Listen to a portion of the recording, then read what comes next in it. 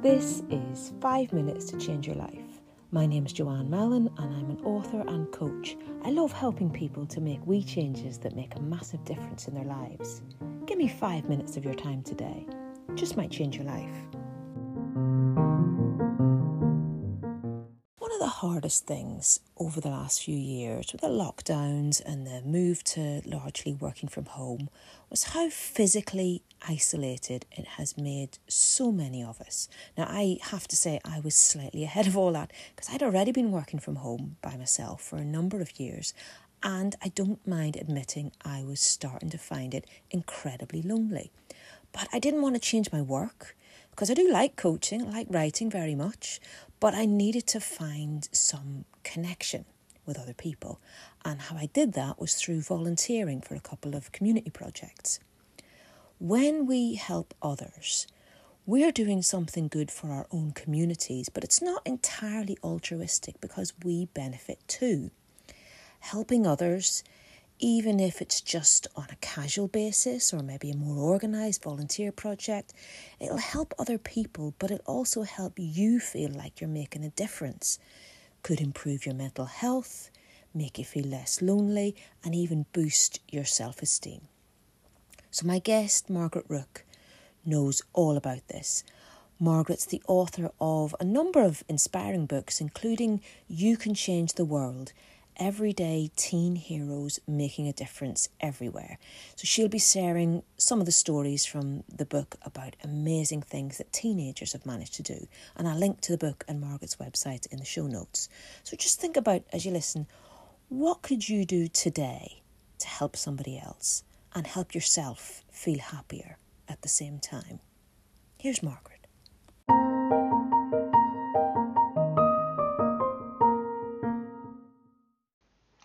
If we're feeling down or overwhelmed by life's difficulties, what often feels natural to us is to turn inside, to consider what we could do differently.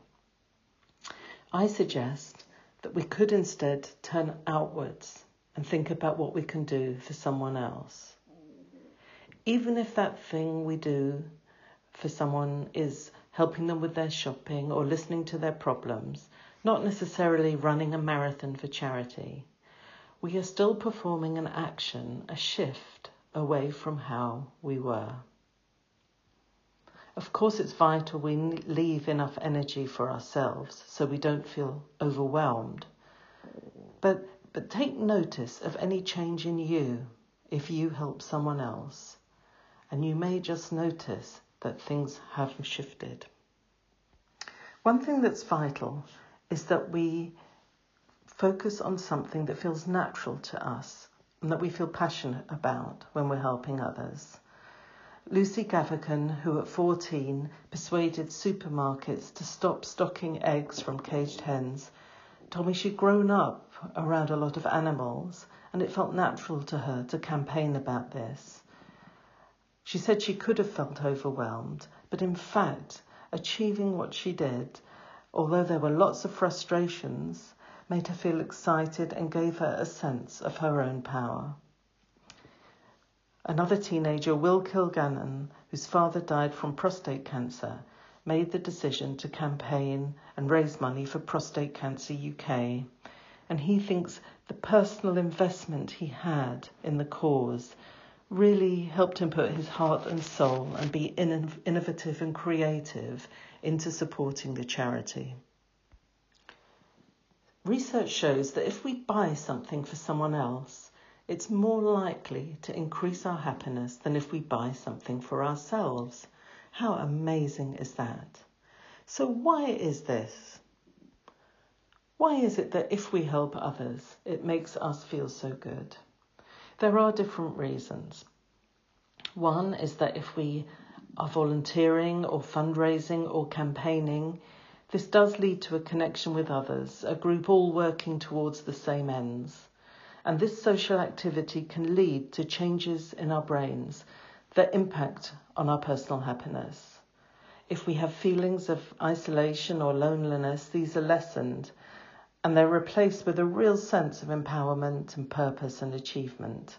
And of course, we have that sense of belonging with like-minded people. So important for us as we are social beings. Another reason that helping others has such a powerful impact on ourselves is that it brings us perspective. It helps us to emphasize our personal strengths and attributes, and we can see the impact we can have on others. And also, it can put our own problems in perspective.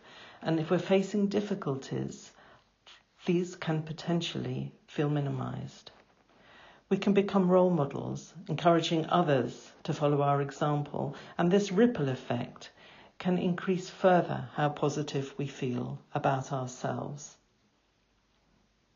So my message to you is, if you feel you want a change in your life, don't necessarily think, what can I do for me? Think, what can I do for someone else?